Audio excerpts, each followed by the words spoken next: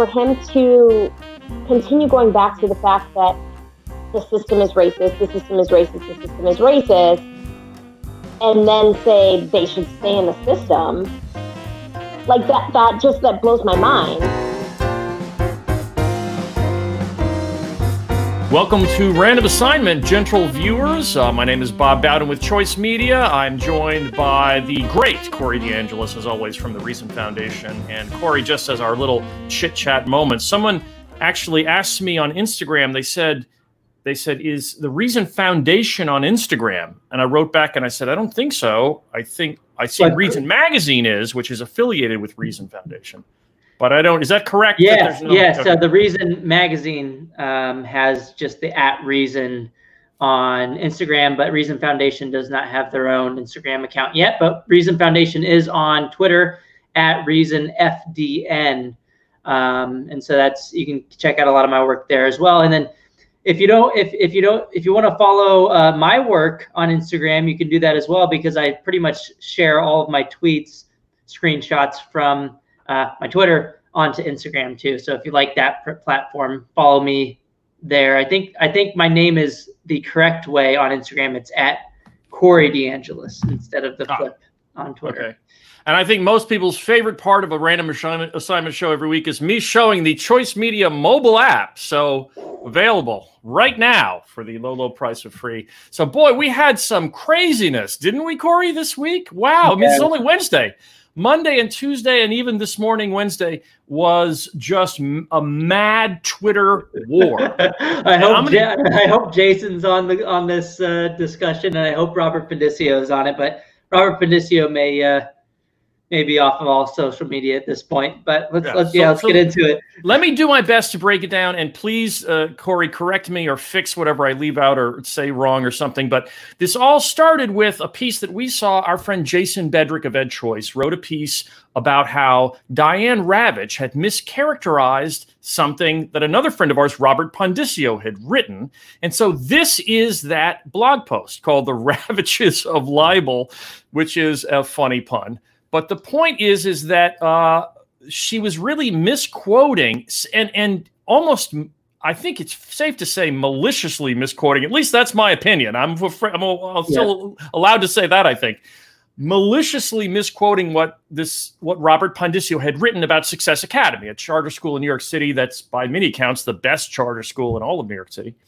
And how she mangled his words was epic. What he had originally written was that low-income families, that there was demand for them to have a school with no excuses model discipline, meaning a disciplinary environment that was not too permissive. So he had observed that. Of course, the waiting lists for Success Academy in New York City are legendary. There's obviously is demand. He was really understating it, if anything. He was just saying low-income parents, there's a lot of demand among low-income parents for schools that have solid discipline.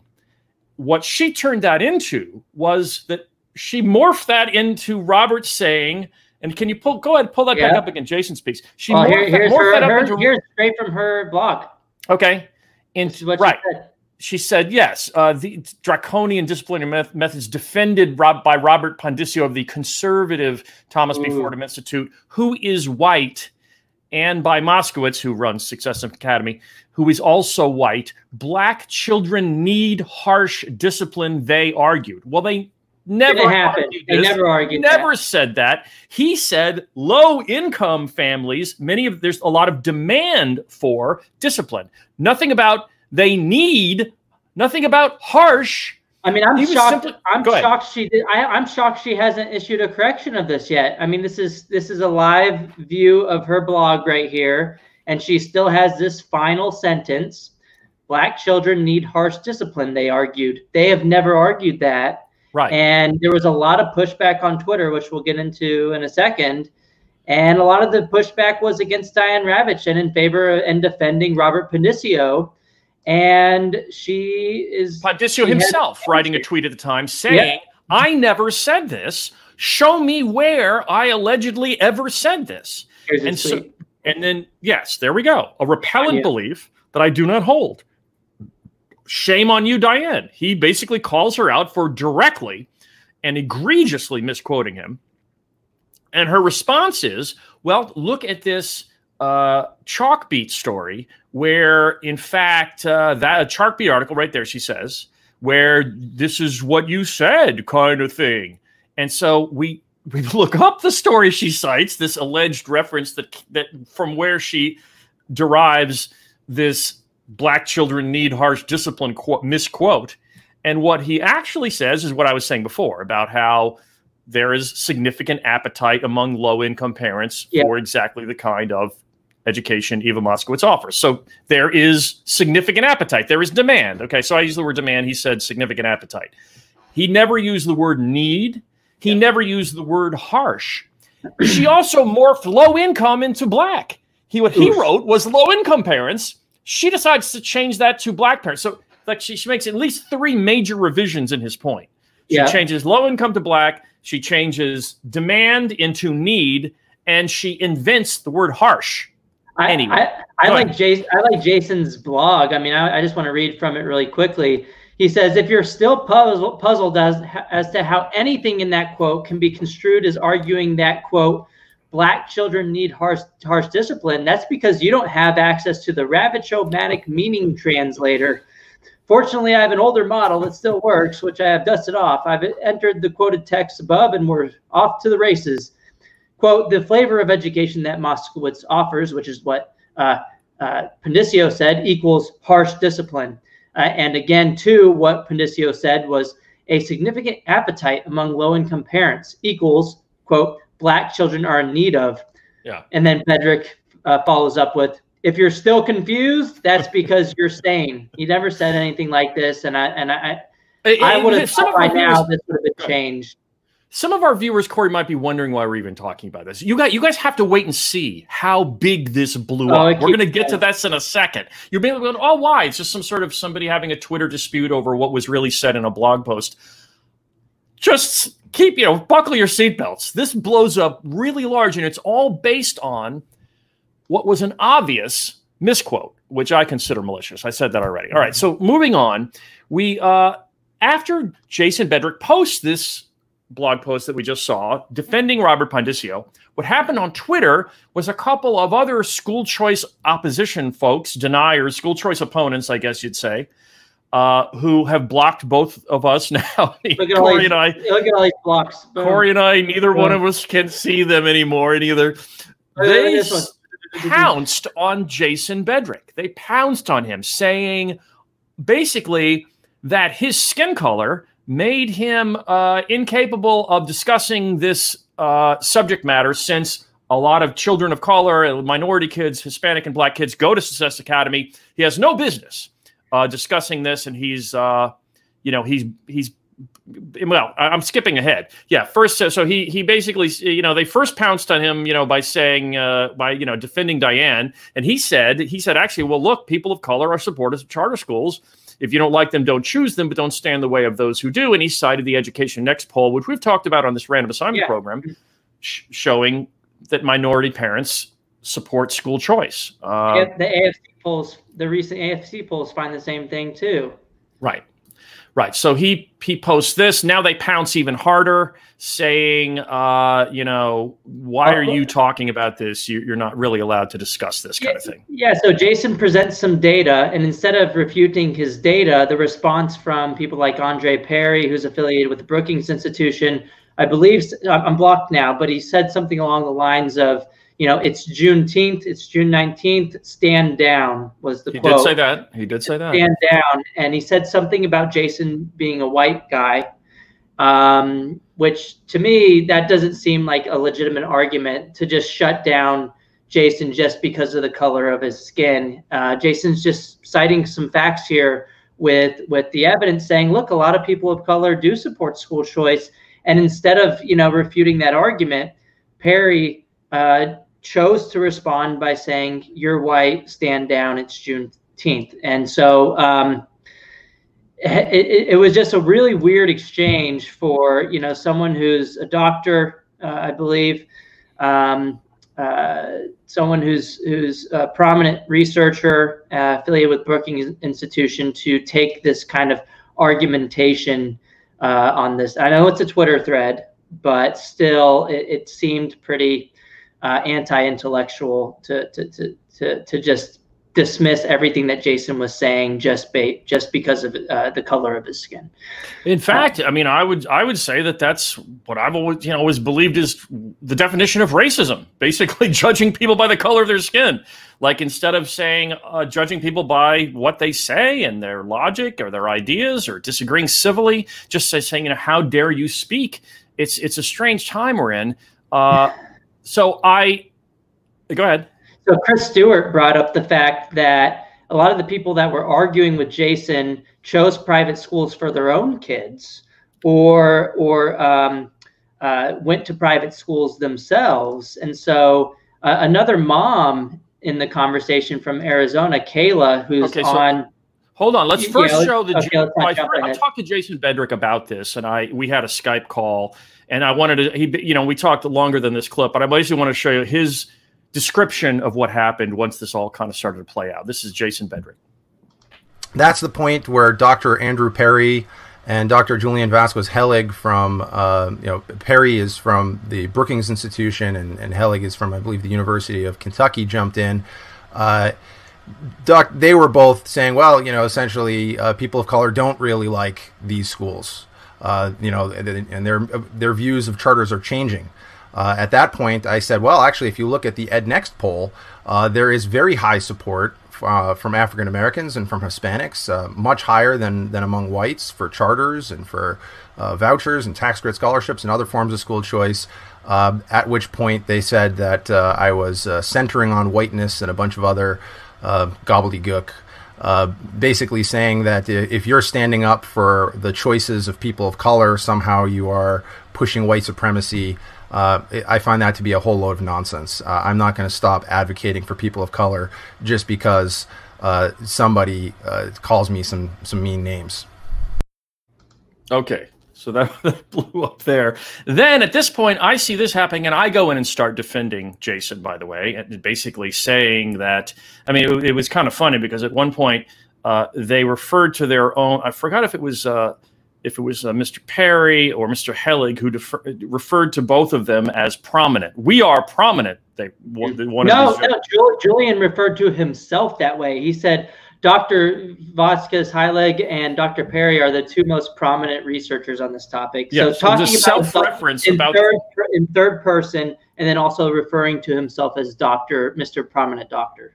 Yeah, so referring to yourself as prominent, and then I wrote saying, kind of saying this looks like, if you looked up elitism in the dictionary, this looks like an example that they ought to include here, because what we're saying is we're framing this in terms of, supporting all parents, regardless of skin color, in terms of educational choices. And you're saying, well, no, we are prominent. So we get to say what all black parents think about school choice or charter schools. And sounds pretty elitist to me. So I then get involved in this fray, and now I get my share of attacks from them.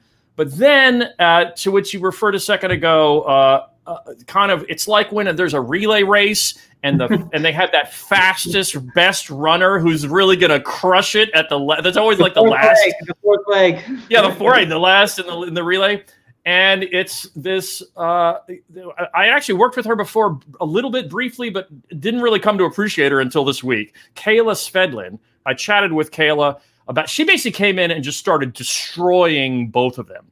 Both of these. And she's sitting over here like, hey, you guys are doctors, and you can't even respond to my basic points of why we should prevent people of color and low-income families from being able to choose the schools that work best for their kids. And they could not respond to that.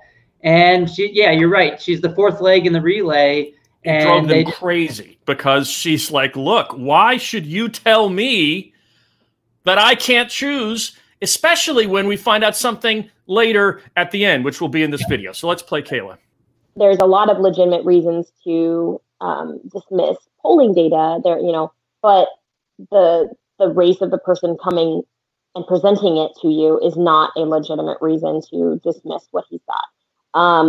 I mean, I am a mother. I'm not white. I have exercise school choice for my children. I use the Empowerment Scholarship account in Arizona with much satisfaction and success for my kids.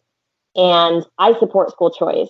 For him to continue going back to the fact that the system is racist, the system is racist, the system is racist, and then say they should stay in the system, like that blows my mind.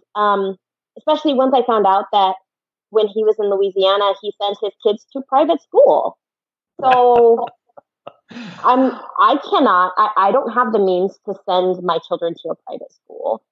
And it took a while for Andre to respond. Like, I think he wanted to kind of ignore me at first, like dismiss that I was there, because it was a lot easier to attack you and to attack Jason, because I didn't fit the narrative that he was trying to get across.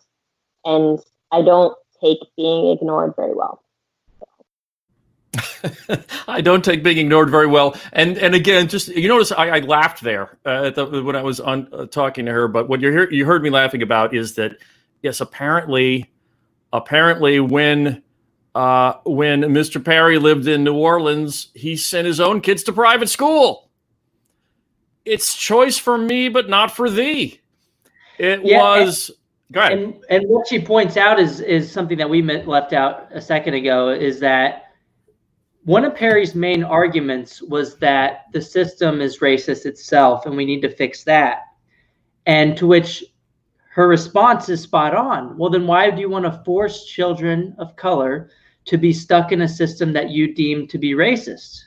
And I think one thing that I shared was the video from Tim DeRoche showing that the attendance zones for government-run schools today mirror the attendance zones from the 1930s, the discriminatory redlining practices from the 1930s. And we shared this video in every before, on this podcast, where the lines kind of match those discriminatory practices. So she's totally right. And then, the nail on the final kind of KO. Yeah. Say again? Pièce de résistance. Yeah, and the final TKO though was you sent your kids to private school. Why shouldn't me, a woman of color, be able to do the same thing for my children? And then when I asked him to explain that, he said, "Well, no, I didn't have a zone school. I had a lottery of charter schools in New Orleans, so I couldn't pick a zone school." To which I responded by asking, "So if a parent has compulsory school assignment through home address, that's okay. But if they have compulsory school assignment through a lottery, that's not okay. It's the mechanism of school coercion that you're disputing is the difference here. One coerced mechanism for a school assignment is okay and another is not okay." At which point I was then blocked. Yeah, and I was blocked even before that, right? I was right when I just said, I'm really happy that you were able to, and I was nice about it. I made a point about it to be nice about it, that you sent your child to a private school, as evidenced by what Kayla was saying. And I'm really happy you had that choice, but why shouldn't, less fortunate be able to have similar options and immediate block? Yeah. And when I had asked my question about, well, wait, why is one compulsory school assignment system okay, but a lottery assignment system is not okay? His response to me was, "Why are you asking about my children?" And I said, "I'm not asking about your children. I am asking about what you wrote on Twitter regarding school assignment policy." Just the logic, right? I mean, because his logic, the only logic you can get from that is that he was saying that it was okay in his particular circumstance because he didn't have a residentially assigned school, that he had a lottery, and that lottery wasn't true choice in his own words. And to which my response was, after he blocked me, after I saw this tweet, it seems that Andre argues his private school choice was justified because the lottery system isn't meaningful. And to which I responded that by that logic, private school choice is also justified if you're in a zone system, because residential assignment isn't meaningful choice either. Zoning is arguably less choice than a lottery system where you have at least some choice. Yeah, it's zero choice. Yeah, by his own logic, yeah, if it was okay for you because you didn't have meaningful choice, well, there's a whole bunch of other families that don't have meaningful choice. And right. I think, I think when people get backed into these corners where they can't make any logical arguments to square these two views that they have and their actions, they block you. And again, I was trying to be as nice as possible. I didn't see where you stepped over the lines at all in that conversation. You were as nice as possible, just trying to use logic with him, and you got blocked for asking this basic question. Well, I was a little meaner earlier on when I got attacked for my skin color. But anyway, but I will say that to me, this was the odd thing about it. That originally, what the discussion was from our point of view, if I may kind of categorize that, is that we were kind of saying there are two positions: you support parent choice to parents' ability to pick schools, or you don't support parents' ability to pick schools. To which they responded with a different polarity. They said, well, this is white or black. You guys are white. You can't talk about this issue because we're black. And this issue that was the original issue of Success Academy involved a lot of minority kids. So instead of the polarity being parent choice, yes or no, theirs was polarity white or black, and white people can't talk about it. Mm-hmm. To which I think then our friend Robert Pondiscio saw a third polarity, which was civil discussion versus hostility and, mudslinging and anger and degeneration into bickering. And his response to that was, I'm out, meaning of Twitter generally. Mm-hmm. Yeah, so Benicio reportedly deleted his Twitter account, right? So if you go to the top of this thread, you can't see the original tweet from Robert anymore. And he has a pretty good point that Twitter is a place where there's a lot of non-civil discussions, right? There's better ways to do it, but a lot of times these kinds of things happen where people just reject the evidence that's presented to them.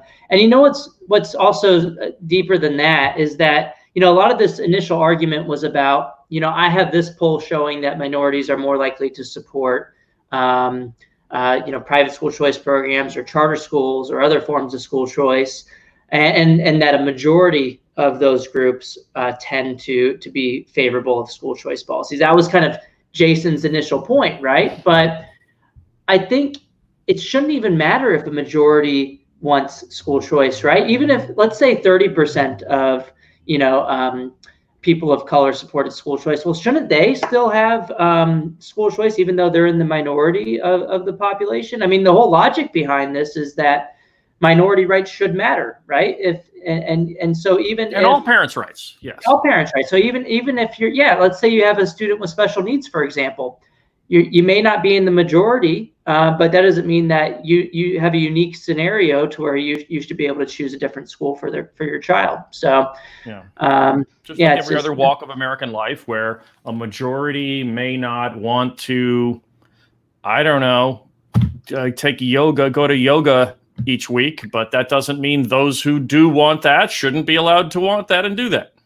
Yeah, you can't eat vegan stuff because the majority of the population, I think, still is not vegan. Should we point out the video where we first met Professor Julian? So yes, Vasquez? It turns out, what a coincidence, Professor Helig has a history with both Corey and Bob. In fact, we both met him on the same day. And I think this is actually part of where the title of our podcast came from, because of this encounter and our stage moment that we had here. Here's one of the clips. And other folks say that. Turns out the vast minority of the studies that Corey talks about are actually not peer-reviewed. So, for example, with the New York study... Excuse me, the question was not about peer review. It was about random assignment versus and causation and causality with the Lubianski study. But I took 8 stats courses in the sociology department at Stanford. So you are right in the realm of things that I like to... I went to Stanford, bro. That means I'm right. I took courses. In other words, as if that's some sort of a guarantee of like command of subject matter. It's really, I took courses. mean, why don't you tell us what you've written that pertains, or your ideas that matter, or something? Instead of appealing to authority, tell me why random assignment studies are not more valuable than the studies you were citing. And you can't argue with that. Random assignment, as the name of our podcast implies, is the top tier gold standard type of evaluation. If you're just citing a correlational study, how is that better than the studies we were citing? But here's the second clip. Efficiency percentages for the NAEP for 8th grade reading, science, and math. Let me answer. But first I want to talk about what you said about the PISA. Please answer the question. So ask the question again. I wasn't listening to you. This is how the 5 minutes gets elapsed, right? He just has me repeat the question. Do you know that NAEP, the proficiencies and the NAEP tests given in all 50 states, and the most recent by the Obama administration 2017 for 8th grade science, sure. I've seen them. I don't know the specific percentiles. Okay. You know roughly what they are? Can you? Sure, yes. Sure. What are they? No, I don't know by state or by the national. No, the national. Figures. I don't keep every name. What he are says they? yes. The best part is he says yes. He knows what they are. And I go, okay, what are they? He goes, well, I don't know. I don't actually. What, by state? what do you? Because you kept pushing it, right? Because a lot of people will do this. They'll just like talk in broad terms and act like they know what they're talking about, and they don't think you're going to press them on it. But you took the extra step and said, well, what are they? So what are they? Well, I don't actually know them. I just know them. I know them by saying no once. I don't know them by saying no twice. I don't know. Okay, so we have some recent clips of some pretty high-profile people supporting school choice in the United States. We had a school choice roundtable with Mike Pence, Kellyanne Conway in Wisconsin, which is home of the longest-standing modern-day voucher program in the U.S. Started 3 decades ago in Milwaukee, and then Trump's also been talking a lot about school choice. So let's hit on those 3 videos. So we're fighting for school choice because we know that access to education is a civil right. A civil right. School choice.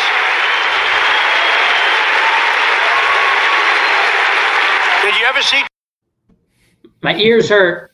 The question the president and I have is that empowering parents to choose where their children go to school doesn't simply make better education available for those families. We believe the competition makes everybody better.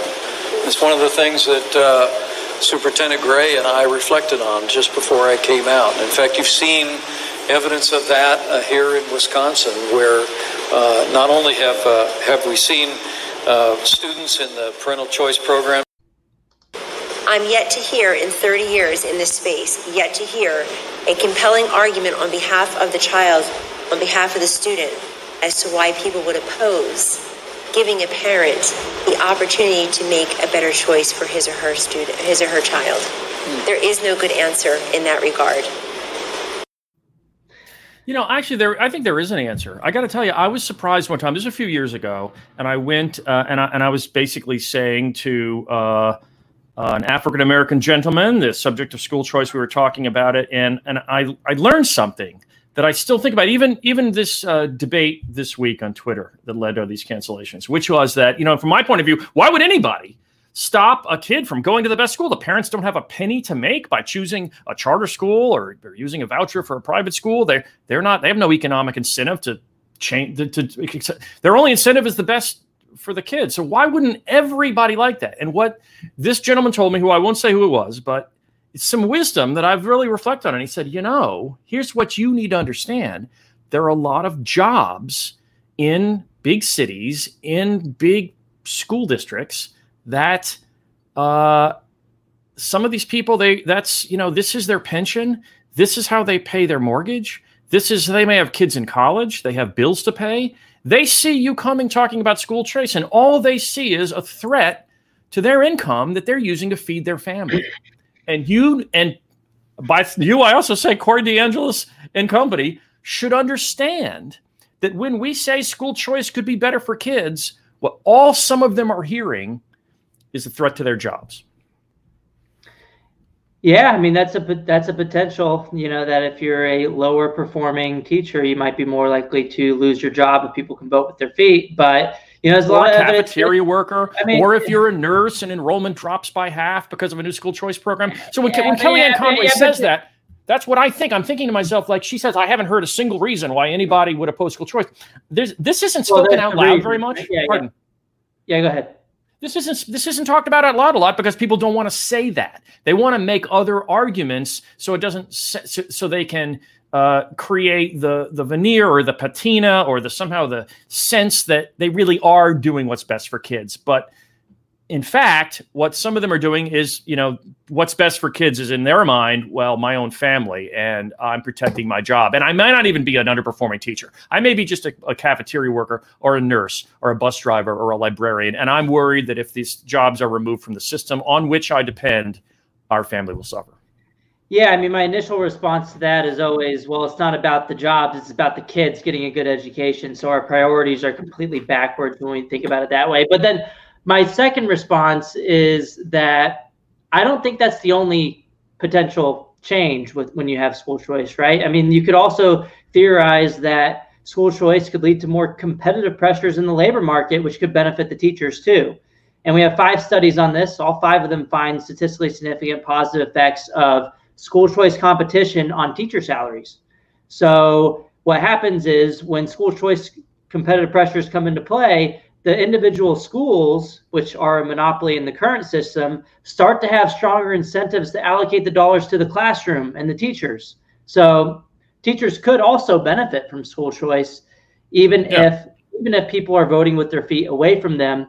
You can have less money, but have more of it allocated towards the classroom, which could be overall beneficial for teachers. But of course, there might be some districts that cut the wrong funding and they cut the teachers instead of the extra administrative bloat. So it depends on the individual district. And, even if there's evidence showing that school choice can benefit teachers, we don't know if it's going to benefit all teachers the same way, right? Higher quality teachers probably benefit more. I'm not arguing that we should orient our education system around job protection. What I'm doing is, I think, explaining why sometimes we are puzzled by the fights we get into, and we can't understand where they're coming from. And because their logic seems to make no sense to us. And it's because they're really hiding what they're really saying. It's like in all kinds of arguments, if someone doesn't want to tell you the real thing they think, they come up with some sort of other thing why they're arguing with you. And it can be more and more frustrating as you proceed. And I think that's part of it. And too, like some of these people too are not, again, let's say they're not teachers. Let's say they're somehow staff, like I was saying before, like bus drivers, cafeteria, janitors, other people in the schools. And, some kind of middle-aged person, or even a little older, you might go to them and say, well, don't worry. This new school will also need cafeteria workers. The charter school, the private school, they will also need a janitor. And they might say, yeah, but now I've got to go compete for a new job. I'm kind of set here. And you know what I'm trying to say? I think it explains some of these things. In fact, Andre Perry, when we were in that Twitter war, actually used the word jobs. He was talking about, he referenced jobs. Yeah, he did. And what's interesting too is that, that could explain why people, they may be personally thinking, I want to protect my job, or I want to protect this other person that I know's job. But then they turn their argument to be about the children. So then they're stuck in some weird situation where they have to argue that somehow preventing families from having the choice of where to send their kid to a better school that could be just next door, they somehow have to warp this into an argument about how that's good for them, to trap them into a particular school. That's why I like to use a lot of rhetorical questions in these kinds of debates. And on Twitter, you see it all the time. I put the little face that goes like this because a lot of people will say charter schools don't work. And then I'll respond, well, if they don't work, why are millions of families choosing them?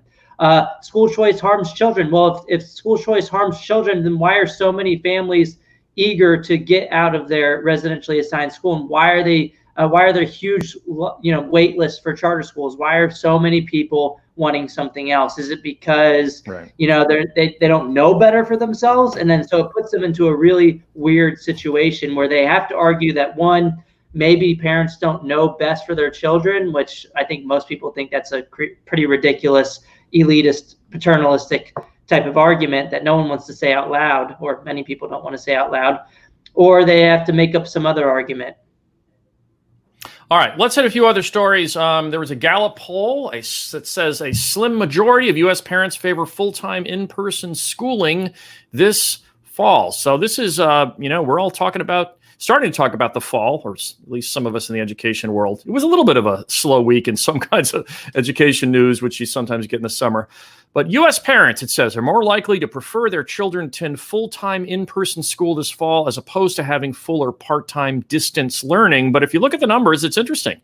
56%. I would say only. I would add the word only. I thought the headline was only a little weird, 56% of parents with children who attend a K-12 school prefer their children's instruction to be fully in-person this fall. 37% prefer a hybrid program in which students attend school part-time and do some distance learning, while 7% want full-time distance learning for their children. So, wow, only 56% want kind of regular school in the fall. Jeez.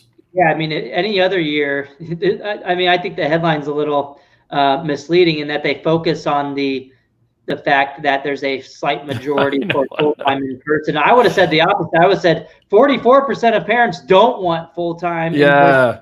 Yeah. Well, I mean, that's the bigger story here. 37.7 is 44.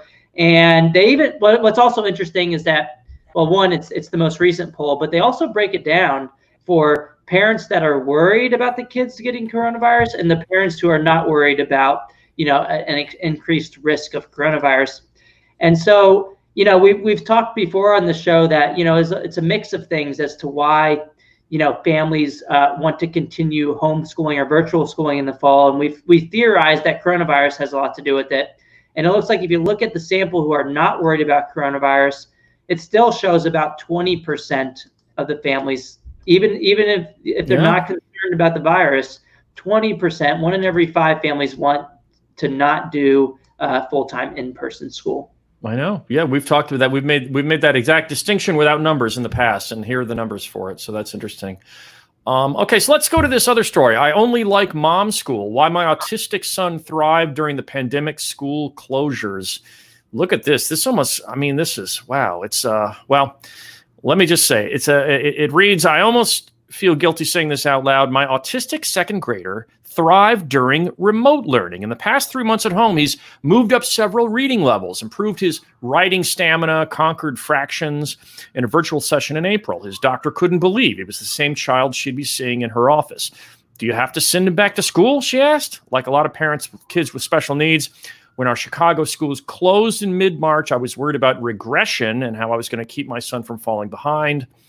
And then it says, although with roughly 7 million children in the U.S., 14% of all public school students, my son receives federally mandated special education services. 7 million kids getting that because of his disability. In his mainstream second grade classroom at our neighborhood public school this past year, my son worked with a special education teacher and received occupational speech and social work support. He also had a dedicated aide. And yet all of that said, this child is preferring school with mom. Okay. I mean, the sad part is this assignment here, right? I mean, it just, my heart dropped when I read the response. Yeah. The assignments. What do you miss most about school? I didn't like second grade. I didn't like to do bad things. Yeah. I only like mom school. Okay. All right. So moving on to Camden. Camden Mom Talks Home Instruction. It taught me to identify their strengths and weaknesses. Another story that refers to homeschooling, and I guess its successes, while not ideal for Danielle Crudup, the mother of 2 Camden KIPP students, KIPP being a prominent charter school.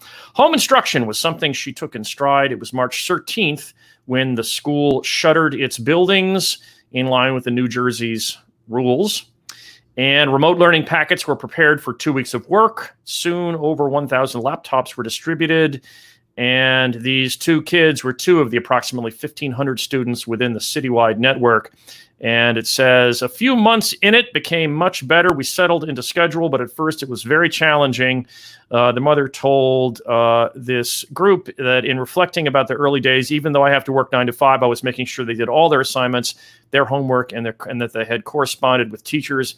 And the point is the mom gets so much more insight into what the kids are learning, how well they're learning, what they're missing that they need to be learning, that they weren't getting, that this mom wasn't getting before. So it's another kind of success story that maybe some additional parental engagement has been driven by, what was a very bad thing of a virus. This is kind of a silver lining to the COVID-19 story. Yeah, one of the few, if only, silver linings. And I have an update from California. Crazy things going on in California that just hit my desk today. So we talked a lot about Pennsylvania and all the crazy stuff going on with the virtual charter schools there in Oregon, how both of these states were trying to block students from switching to charter schools successfully in Oregon and pretty successfully in Pennsylvania. Well, now you got California doing the same kind of stuff in their legislature. I think they're voting on the bill today. They might even be doing it as we're speaking. But the bill includes, the super long bill, took a long time to figure this out.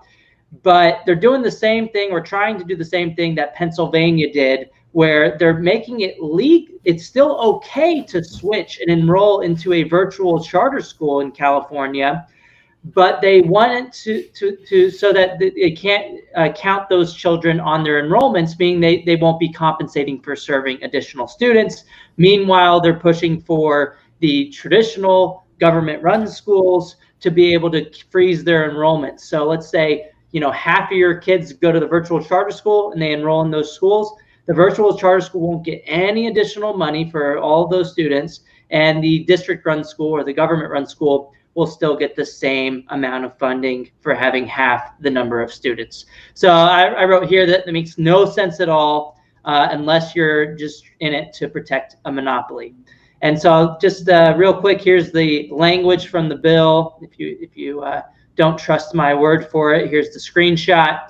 For the 2021 school year, the calculations are going to be based for non-classroom based charter schools, which is what they call virtual charter schools in California. The department shall use non-classroom based charter schools average daily attendance in the previous 2019-20 school year. So if your enrollment goes up if you triple your enrollment, well, too bad. You only get compensated for that previous enrollment. And I mean, the logic behind this is obvious, right, Bob? That you're just protecting a monopoly and trying to disincentivize charter schools from taking additional students. And we all know during this time, a lot of people are wanting to switch, as we cited from that Gallup poll, that a lot of people are saying they want to do virtual learning. Here was one of the charter school leaders from California reporting a 20% increase in enrollment. She said she already hired 53 additional teachers to serve these new students. Meanwhile, there's a bill to freeze their funding. So they already have all these new teachers hired.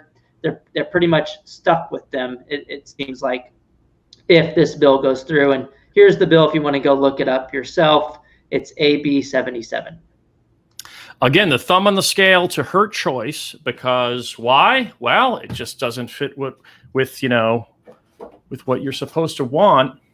Whereas if we had fully funded school choice, we would actually have the same spending per student, no matter what school was chosen by the parents, or the parents could keep some for a college fund. They have the exact same amount of money given to every student, and what they don't spend, they could save for a college fund or use on other ways, tutoring, something like that.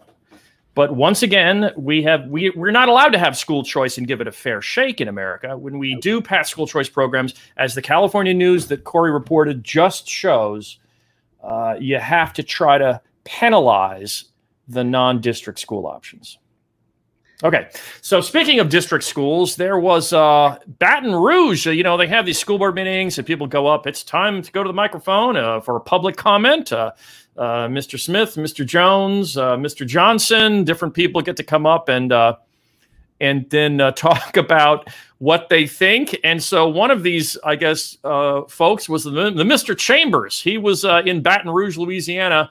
His turn came to walk up to the microphone, and wow, what happened went viral. Here it is. And you set your arrogant self in here and sit on there shopping while the pain and the hurt of the people of this community is on display, because you don't give a damn, and you should resign.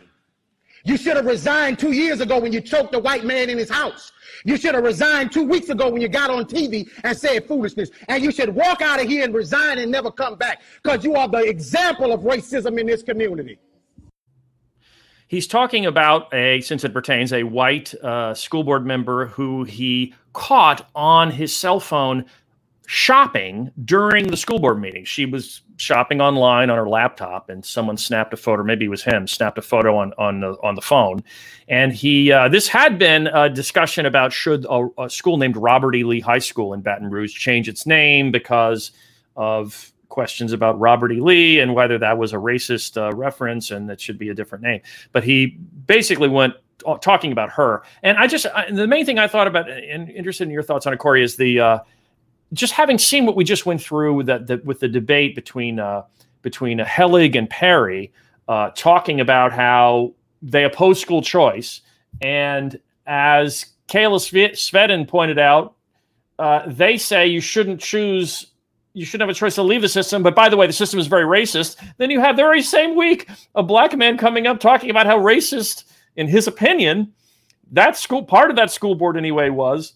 And and this is the system that those PhDs were telling us on Twitter that families of color should be stuck in and should not have a choice to leave from.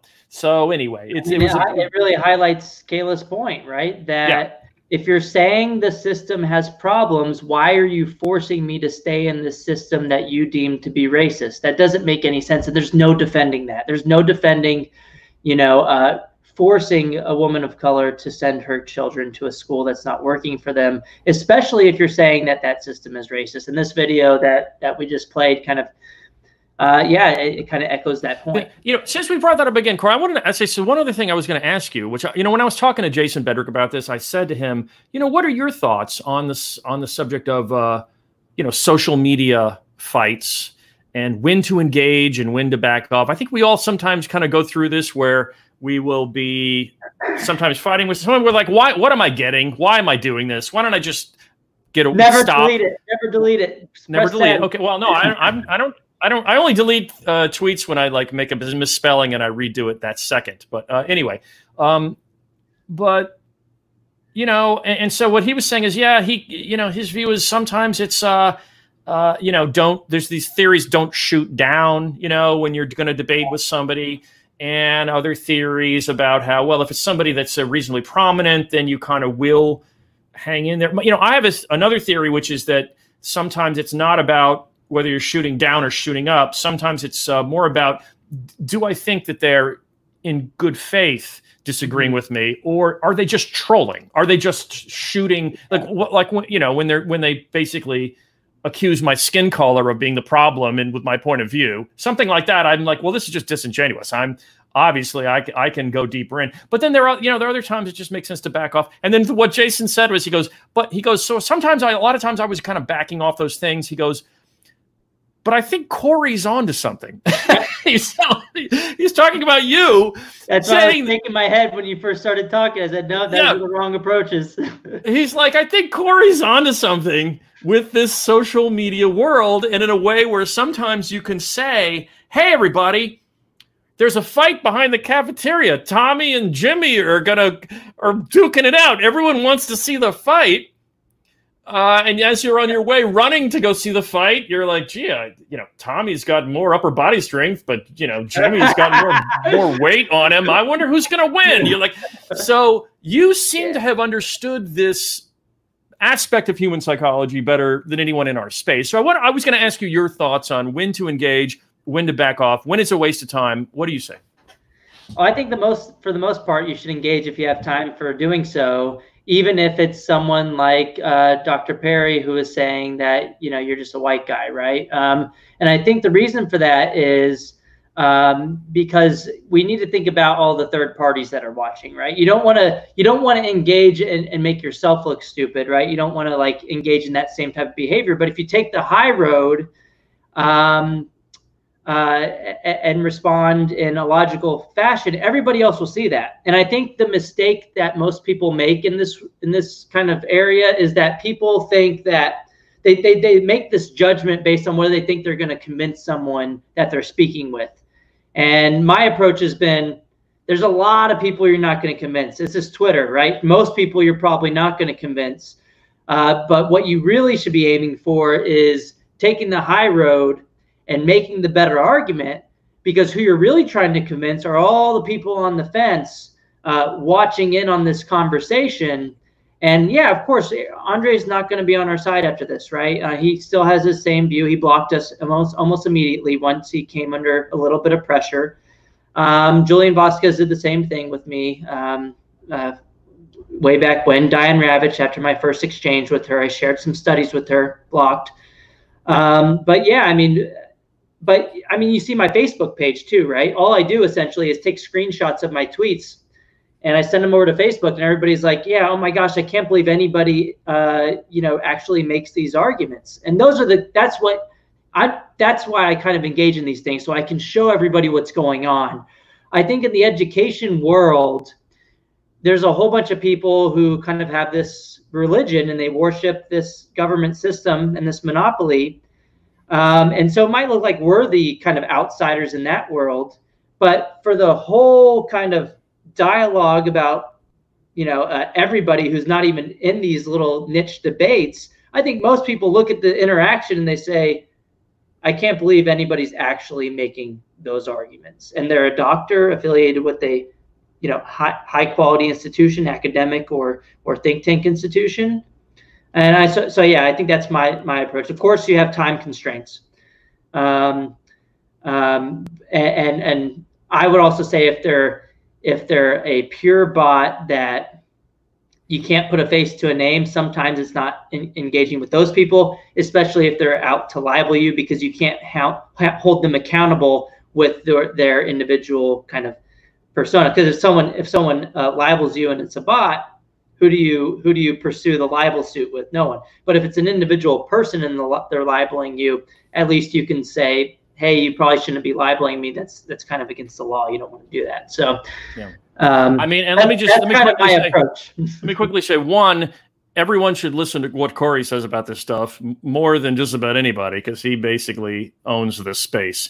And two, if I were to say it, I got to say, just constitutionally, like dispositionally, I am much more likely to, if someone swings at me, I'm much more likely to punch back. You do seem, Corey, to have a elevated ability to remain detached emotionally from some of these mudslinging rugby scrums or something like that. And I will often punch back, I think, a little more, but no one's doubting your success in this space. I think it's you experience it enough, and you just don't get mad about it anymore, right? Because it's like, at first I used to get really pretty upset about these things. Like, why can't I convince them? And then it kind of changed to, I get it. I'm not going to convince them, right? But sometimes I think of it as an act of justice. If they swing at my head, I'm going to swing back at their head as an act. It's really justice. That's how I'm viewing it, rather than anything more high-minded than that. But anyway, all right, let's move on. Let's see. What do we got next? Mississippi Department of Education. Okay, so this is an interesting story. Overstated progress in graduation rate. This is the whole state's Department of Education. This is not some quirky little district, tiny district somewhere. This is the state overstating the graduation rate for Mississippi and failed to maintain a dropout prevention office for the last 10 years as required by state law. I don't know how mad I am for that. Some sort of state law has some dropout prevention office. Okay.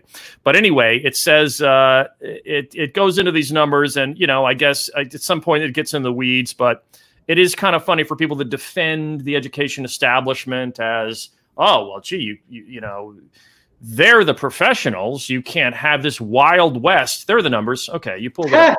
Increasing the graduation rate. Reminds me of DC a few years ago, right? With the 100% stated graduation rate. That was a fraud too. Yeah, it says 10% increase, I guess, in the public's graduation rate. So, those who say, oh, this wild west of school choice, how will you have any real transparency into what's really happening? We have to have government-run schools that will have honesty in reporting. Okay. All right, good. I'm sure the parents of Mississippi will be real confident the next time we see a 10% jump, like, or whatever this. You said there's the range. All right, so moving on. Audit finds San Diego area school districts deliberately manipulated finances and may have committed criminal fraud. Another case where, this wild west of private schools, we can't trust them. Oh, really? And even in a place we got to make perfect the enemy of the good, because we all know the counterfactual is perfection in heaven, right? Exactly, right. Yeah, even in a please, San Diego's suburbs of San Diego are pretty expensive real estate generally, but here's the newly released audit casting blame to the top managers of this district, saying they may have committed criminal fraud. Let's see. Do we have a dollar value? The district unexpectedly came up $30 million short in September 2018. Yep. Reports showing the district previously approved across-the-board raises, even though some administrators knew doing so could lead the district to go bust. Blah, blah, blah. A cool $30 million. Will cover it.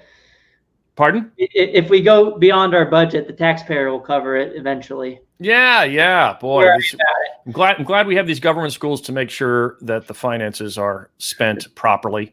And then we have this in Chicago. Numerous allegations lead Chicago district to oust principal for indefensibly unprofessional and unsafe behavior, racist nicknames, throwing chairs, belittling parents. This is a principal in Chicago. CPS report finding numerous complaints that Franklin Fine Arts principal Kurt Jones mistreated parents, teachers, and staff, leading to feelings of harassment and discrimination and humiliation for some members of color.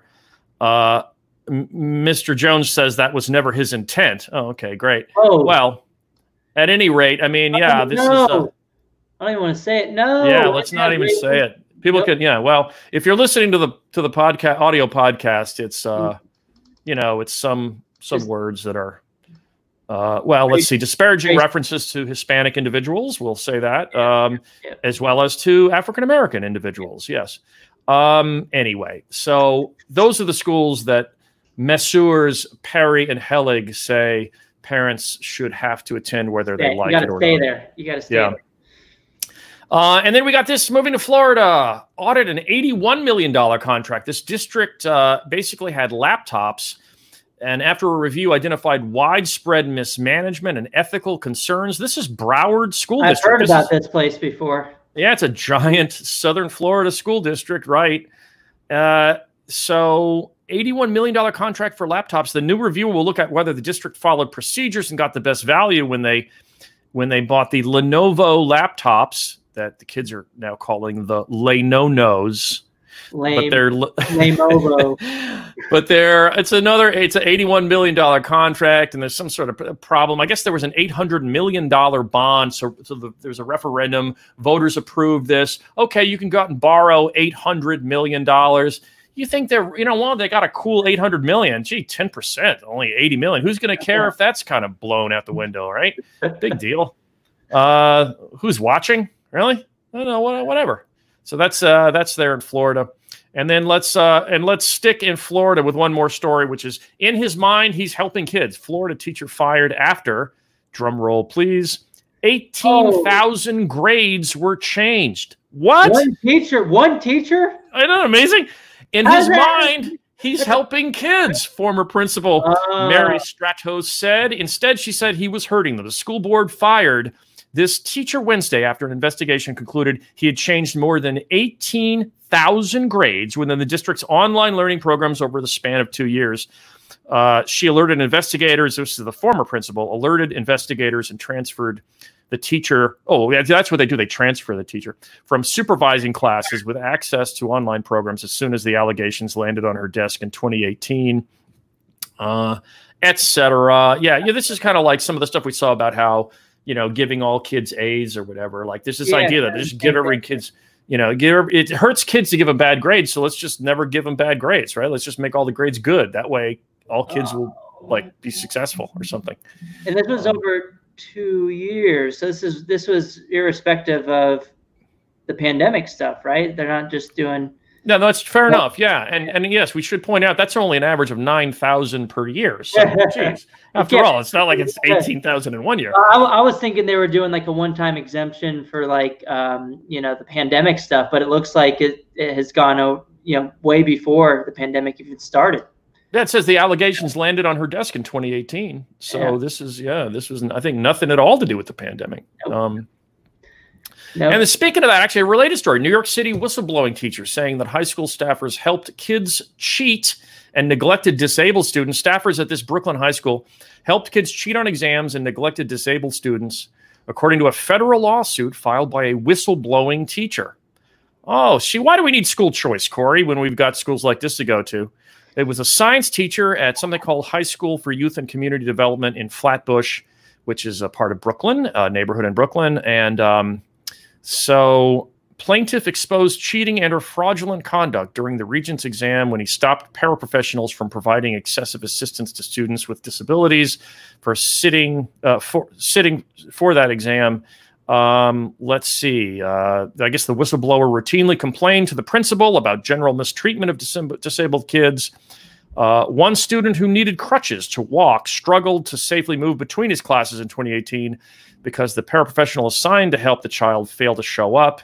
So this is a lawsuit basically talking about all kinds of high school staffers who are doing all kinds of everything from helping kids cheat. Bob, come on. You know that private school choice is bad for students with special needs because they lose all of their IDEA stuff that makes the public schools perfect for students with special needs. Yeah.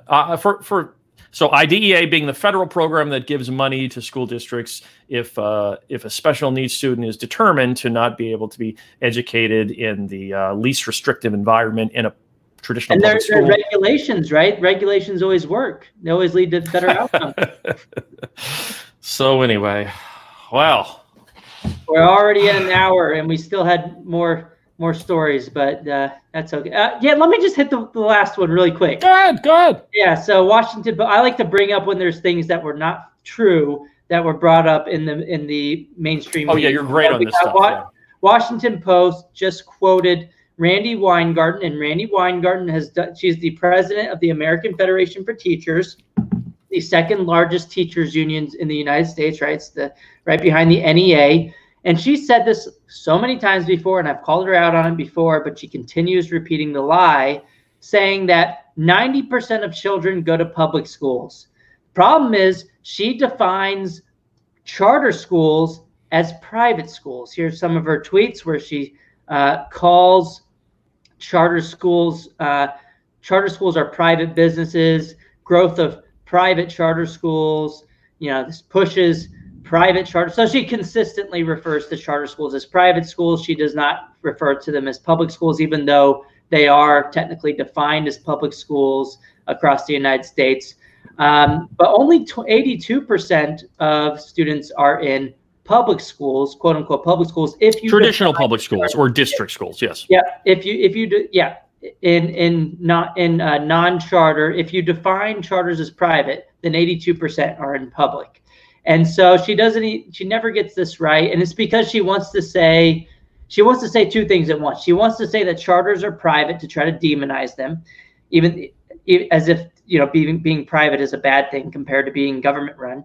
But then she also wants to say that, oh, look, there's so many people and there's so many children in public schools. That's why we need to protect the public schools.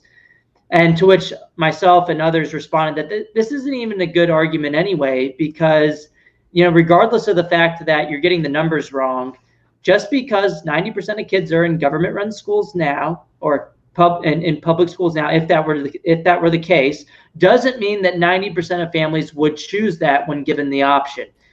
It's like saying 100% of people ate at home during the lockdown. Okay, that's a good one. It doesn't mean that was chosen. Yeah. Right? So like you look at the AFC poll, right? That found that 30% of families said that they would choose district schools if they had the option. So that implies that only a third of the students that that are claimed by Randy would actually be in those schools if they had a real school choice program. Right. And let me just say something else about that, but I'm going to say it really quiet so that no one can really hear me, Corey. So I'm going to say it like in the microphone. Yeah.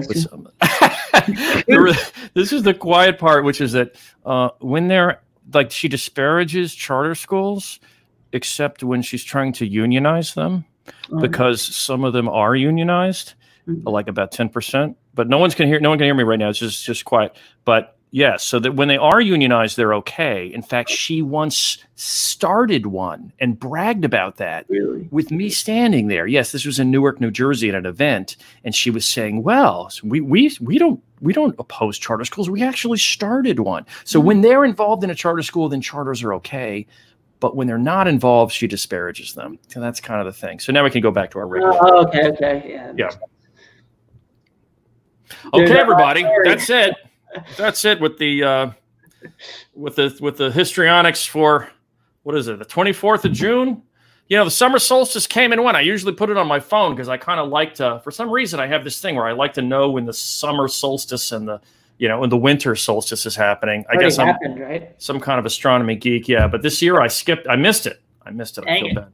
It's actually a time, there's it's not just a day. There's a time when it's the exact moment of the solstice. So I encourage everyone, the whole egg balancing thing, that's for the equinoxes. So don't worry about that. Anyway,